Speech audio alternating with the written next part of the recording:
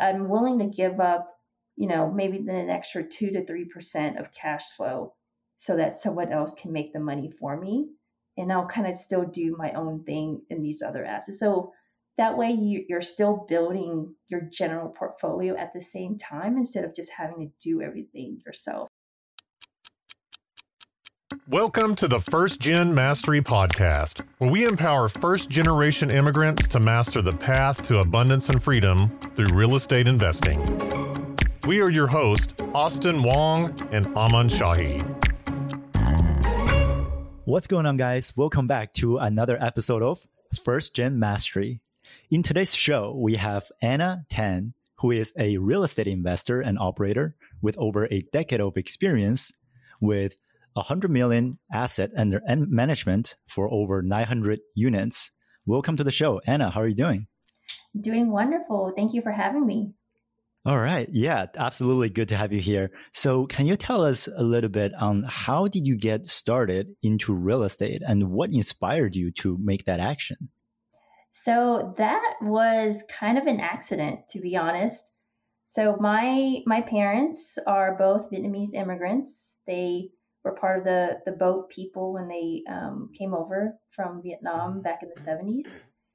And for whatever reason, and I think it was ingrained in them, I think real estate is a cross-cultural thing. Like I think everyone understands it, no matter what background or culture you're from. And so my parents were always, they had their main jobs, but they were always really big into real estate. So, but their version of real estate is very different from what the real estate I'm doing today. But how they started was, something that's really understandable is just renting a house. You're saving up money, you rent a house, and or you buy a house all cash, and then you're able to rent it out one at a time. And they were able to build a very small portfolio over time because of doing that. But through that process, it's very slow as well. So you can imagine from an immigrant family, buying a house full cash back then was probably like about 100,000. That takes a really long time to build money. And so how I started was, my parents were already doing this for years, and I never really understood the reason or why or what the potential that was. But essentially, my parents gave my husband and I, as a wedding gift, a rental house. And we could either have chosen to live in it or rented it out. And so what we ended up doing was we decided to rent it out. And it was in a really great location in Houston. And I remember our friends kind of making fun of us because we did that, we were newlyweds. We didn't have that much money either. I was actually still in school at the time. We actually lived at my parents' house for several years after we were married. And so I guess the joke is, why are you still living at home and da da da? But my mom's amazing. Like she did her laundry and she cooks and all this stuff. So lots of great perks there. And I totally miss that now. And so that's how we got into real estate, because my parents gave us our first rental home as a wedding gift. And we made so many mistakes through that. We didn't know what we were doing.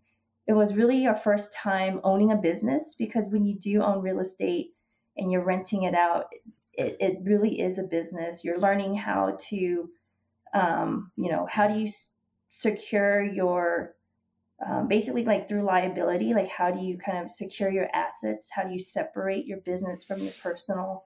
How do you manage your customer base, which in this case are the people that's renting your house? How do you deal with contracts, insurance and all this stuff, right? So that was our first experience, and that was over 10 years ago. And I'm really grateful that I had that kind of forced upon us in a sense. And so I don't regret that at all. And now what we do is we actually syndicate multifamily. So what we do in that case is we're buying very large apartments that are multi-million dollars. So we're not buying these $100,000 homes. Now we're buying, $20, $30, $60 million apartments, not full in cash. We don't have that much cash, so we're actually leveraging, we're borrowing debt through it, but we're able to do that with other people, other investors that are interested in pooling their money. And so as a group, we're able to buy really, really large projects and basically make money from that after we sell the property. So very different from how we started, and totally different from what our parents did. So, what kind of lessons did you learn? Start from like single family buying a cash as your parents, and you investing in syndication now. Like, what's the difference, and what lesson did you learn in that part? So I think the big thing is leverage, and it kind of depends. Like right now, you can kind of look at as money rent or borrowing money can be kind of expensive now, but Yeah.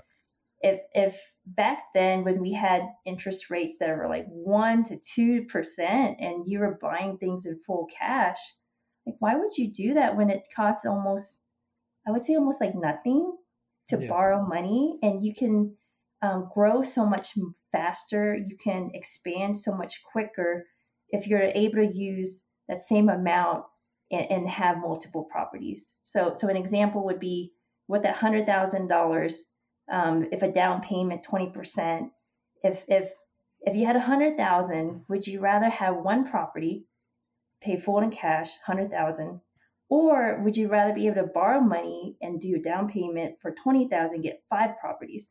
And so now you're kind of able to maybe expand, over the 5 properties or the one property. So that's where doing the multifamily syndication enables you, is you're able to scale a lot faster, and you're able to leverage the economies of scale better too. So that's one of the big learnings that I have that differs from when my parents were in real estate. So was there an aha moment where you were like, oh, the more traditional, the older ways on how your parents was buying properties at the time is different from how you can operate, that is more optimal, more leveraged, and more scalable? What was that moment like? So I would say my parents were very the DIY type of people. And I think a lot of us naturally are.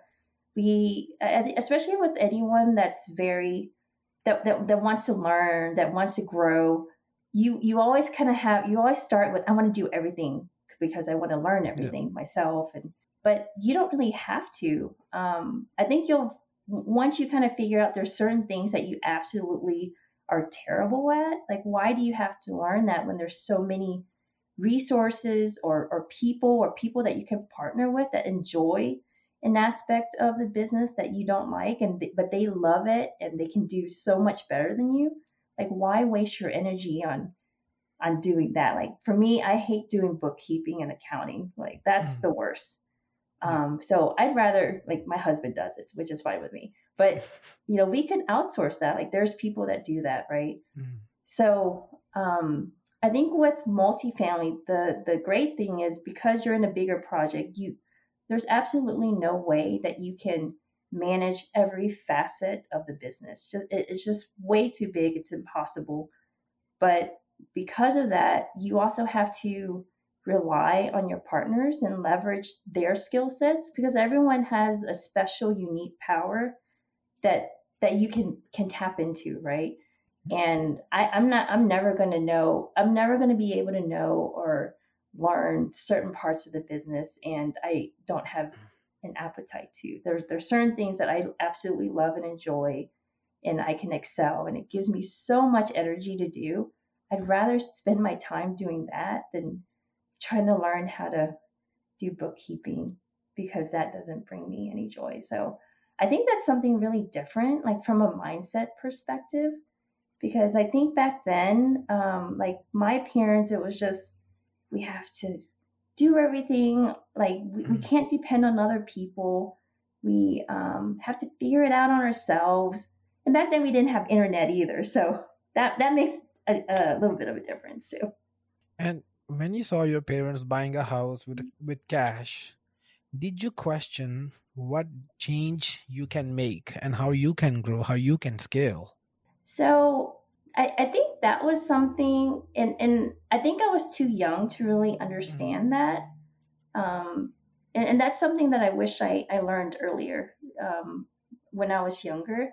I didn't understand. I mean, I took economy class in high school, Mhm. but to be practical about it and to apply that into real world, it like there was a disconnect for me because it was something that real estate is not talked about in high school or Mhm. major businesses. Like no one really talks about real estate unless you seek them out through like podcasts or through your individual research. But there's just a disconnect in applying maybe economic principles that you learn in school into real world. And and that's something that I wish I knew a little bit more. But I think in hindsight, well, I'll tell you a story. So whenever we ever bought a car, it was Mhm. always in cash. And I always Mhm. thought that was what you're supposed to do. Wow. And then that's crazy, right? But Yep. that's what my parents always did. And so I always had this mindset of you can't buy a house until you have X amount, like the full dollar amount. And then maybe that's part of the reason why I never moved out of my parents' house until much later, because I always thought we needed the full amount to pay in cash. Mhm. I mean, it was great because I saved money, right? But it was just like crazy. And so it took a little bit of time and kind of talking to people on what the benefits of were of using credit. And it wasn't a bad thing. Like using credit isn't scary. I know someone that refuses to get a credit card because they don't want to fall into a trap of overpaying, being like late on their payments. Yep. But there's ways to mitigate that, right? Like auto Yep. pay and other things. And so I think it's just educating and being comfortable and changing your mindset is what really kind of helps you progress. And I think one thing that I learned is the way that my parents did something doesn't necessarily mean that's the right way or the best way to do things. So we're fortunate enough to be in a modern age where education and resources is at our fingertips, Mhm. and we should definitely leverage that so we can see what else is out there. I can definitely relate to what you said, Anna, about that saver's mentality, I guess. The first time that I've heard of Dave Ramsey's teaching on, you know, be very careful with your credit card and save up, never get loans. Like, I think those are good practices, but I never really related to it because I was like, that's kind of the default way for me and my parents to live is that we just save and then we buy.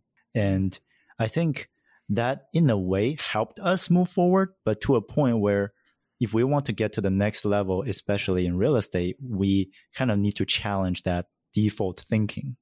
And I think that was really a pretty important mindset shift, a pretty nuanced mindset shift, but an important one to make. But I think nowadays, if you have that kind of mentality, you're never gonna buy anything because the way prices are increasing, you can save more and more. You will never achieve the destination. The inflation is going up, the prices are going up, the salary is not going up. So That's right. Right. there will Yeah. always be a gap. A smart investor can only use a leverage to grow. So, Anna, can you tell us the very first deal when you transitioned from, your very first rental property and single family home to a syndication deal? Walk us through that part of the journey. Yeah, so the first multifamily deal that we joined was as a limited partner. And my husband has been looking to multifamily probably for around 5 years up to that point. And I never really paid attention to it. I was just not interested. I'm like busy at work, we have our own single family homes we have to worry about. So I was just kind of like, yeah, okay, whatever. I blew him off.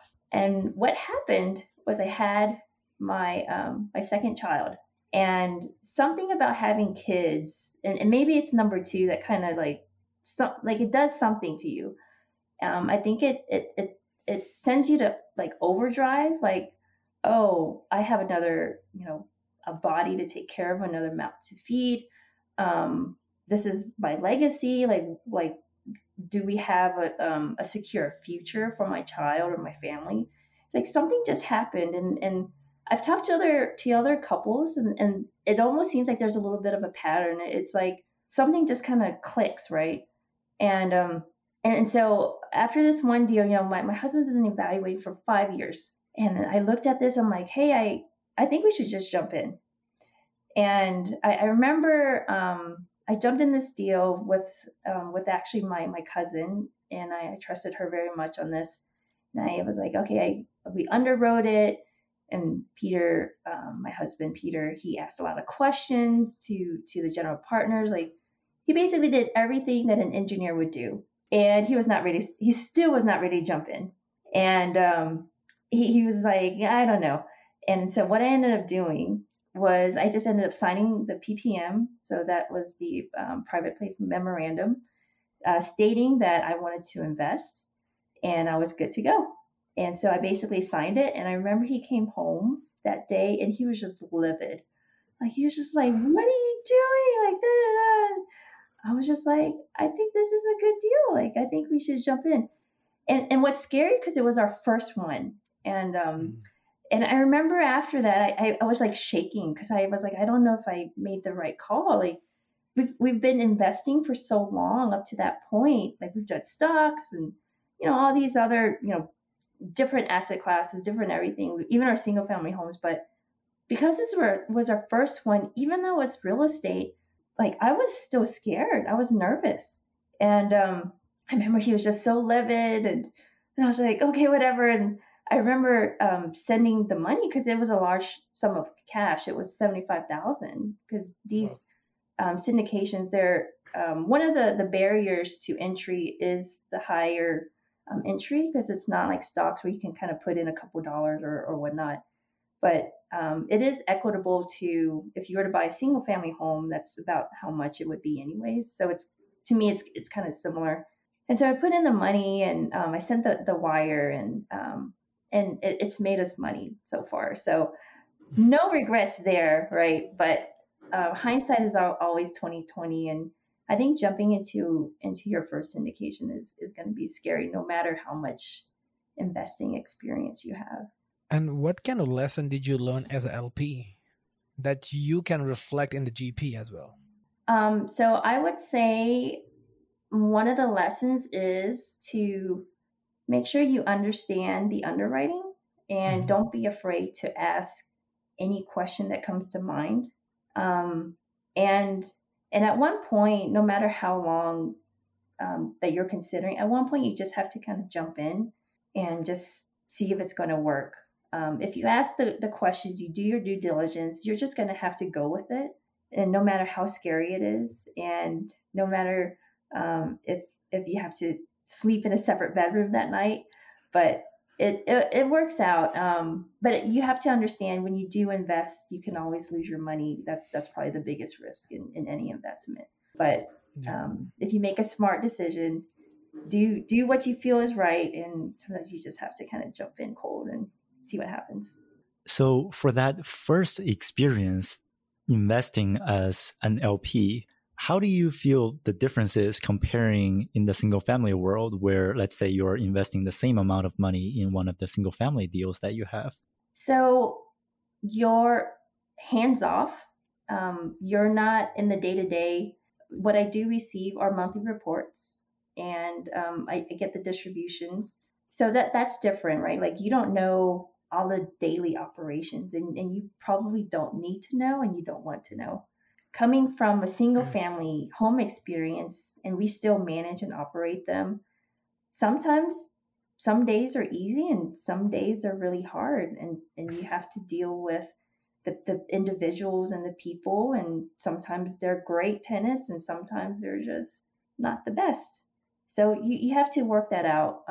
You do make a little bit more in terms of percent returns from the single family homes, but you are also putting in the extra work, the time and effort to do that. So you do get that trade-off.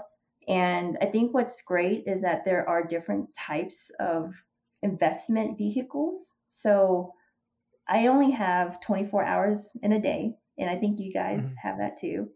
And if I want to fully utilize basically all of my investments that I can, or all the money that I can in investments, I don't have enough time in a day to operate everything. So I'm willing to give up, maybe then an extra 2 to 3% of cash flow so that someone else can make the money for me.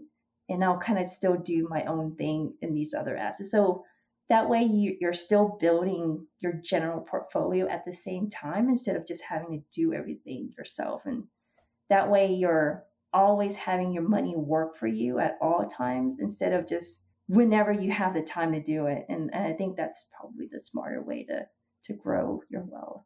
I want to comment on that. If you invest as a limited partner, you can also sleep better at night. You don't have to go through all the day-to-day work just to get stressed. You can still make money, you can have better sleep, and you can leverage that to somebody else. That's right. Especially in I think also depending on where you are in your life, more sleep is always better. I think everyone can use sleep, but when so we have 2 kids at the moment, and we just don't have enough time to do everything ourselves. And of course, with having young children, it's sometimes you just don't get that much sleep either. And so more sleep is always good. I have one more question. So when you invest as an LP, what kind of qualities or traits that you look in the partner? What do you look in them? Yeah, so I look to see, I like to have a conversation with them to understand what their values are, what their role is into the deal, what they've committed to in the past, what they're willing to do, what is their experience, aside from, underwriting the deal and kind of seeing if it's a good fit for me. And I think just being able to connect with the general partner is really important because, and I know there's some great people that maybe I don't connect with that are great operators, but if I can't connect with you as a person, it's really hard for me to trust you with my money. And so I like to have at least build some type of, not just, I like to have like many conversations and build a relationship with the partner before I invest with anyone. I totally agree. I think this goes back to the point about sleeping good at night. If you don't trust the operator that you're putting money with, how can you sleep at all? And I think that's really one thing that trumps over the return metrics on paper. Yeah. So from that very first LP deal that you have invested $75,000 of and getting to know about multifamily, what happened afterwards? So we got the investing bug.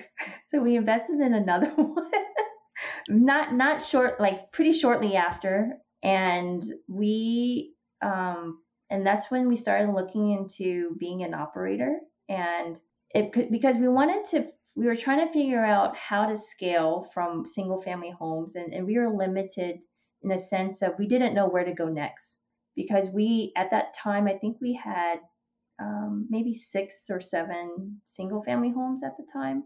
And it was just to a point where it was just getting to be a lot of work. I mean, it was a lot of work, but it was just kind of getting a little bit too much. But we still wanted to scale up. And so through investing, we learned what syndication was like. And we started to doing a little bit more research. We joined a mentorship group, and we thought that being an operator in multifamily syndication was a great fit for us because we were able to leverage the time and knowledge of our other partners, and we were able to focus on the things that we really enjoyed doing. And so we ended up not only just LPing in our next deal, but we ended up investing as a GP. So we were a general partner and operator in our base. I think it was our 3rd deal that we joined in on. And that was a 261 unit in Houston. And so we're super excited about doing that. And so since then, we've been in three other deals since then, or 3 total. So when comparing the involvement between an LP and a GP for that 2 deals, can you walk us through some of the more nuanced differences between the 2, like your level of involvement, your duties, your returns? Yeah. So learned how to be a lot more efficient with my time and what I am committed to doing, because now, once we're in more deals, we still wanted to be a part of all of them in some way or capacity. One, at the very minimum, being part of all of the weekly or bi-weekly, kind of depending on the deals, weekly or bi-weekly meetings with the property management team. So the benefit, one of the big things I didn't mention, one of the benefits of being in a larger multifamily complex is that you can afford to hire a property management company to manage the daily operations of the office. That's something that I actually do not like about single family homes. And so being able to do that, they give you a recap of this is what's going on, and as an asset manager, you're able to just kind of hone in on what's the strategy, or you approve certain things, or you provide suggestions on, hey, maybe we should look at this. Or so I really like the overall strategy view, and for me, that's something that gives me a lot of energy on. And so you're able to take a step back and look at the big picture while you have the third party property management company look at the details in the day to day. So to me, that's a lot of fun. What were some of your other questions? Oh, like your level of involvements and return metrics and duties. Yeah. So I'd say that's part of it. One thing that we really focus in on is also the marketing piece. So how do we market or increase but everyone kind of does this too, but we really focus in on the marketing and how do we increase our occupancy? So how do we spread the word in increasing our leasing, right? Like how do we increase the traffic or hot leads that come to the location? So, we kind of check like, hey, is apartments.com, are the numbers actually going through? Or, Facebook ads, is that working? Or so we have a couple of different marketing, I guess, sites or leads that we utilize, and we basically qualify or kind of check with the vendor, like, hey, this doesn't look right, or we look at the metrics to see if we're getting the traffic that we're supposed to, or so kind of things like that, that we really focus on our properties. And what was your role in the first deal as a GP? Were you raising the capital, or you were operating it, asset management, acquisition? Yeah. So I would say, I think all of us are in some way contribute to raising capital. But I think as part of SEC rules, your raising capital isn't your only responsibility. So we also participate in the weekly property management calls, and we also do a little bit of asset management. So like I said, I also focus on the marketing piece. And so if you actually check my Facebook marketplace, I've actually been posting like some of our units, and I actually respond. And those are some hot leads that I give back to the leasing office, like, hey, check these people out. So I try to pre-qualify people, like no broken leases, and a couple of other qualifiers, but I help do that, and that's been helping us drive up occupancy in the last 3 weeks. And how much was the raise? How much was the first raise for your deal by yourself? Yeah, the first deal we raised $1.5 million just for us, and we were able to do that within a week. And so a lot of our investors put a lot of trust and faith in us, especially since we've had previous real estate experience, and so that was a really fast raise for us. Our other ones were really pretty fast too. They were actually faster than that, if you can imagine. And so most of us, like our portion of the raise has been closed out in 3 or 4 days.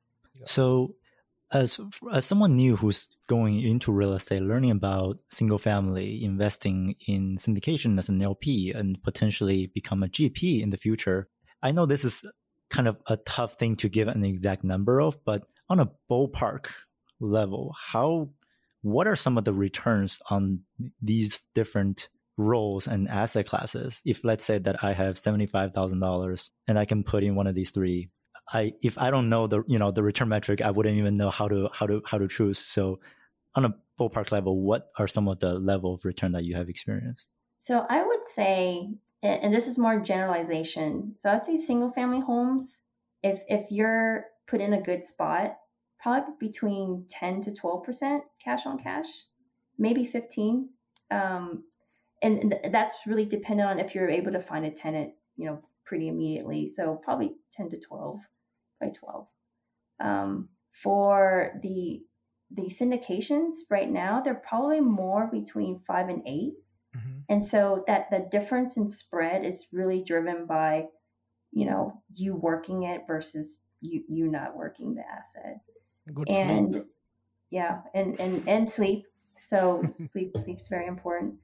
There's been a couple of occasions where for single family homes, our tenants' fridge, heater, anything that you could think of would break like right before we go on vacation, or it would break like the Wednesday before Thanksgiving, just very inconvenient times of the day or times of the year.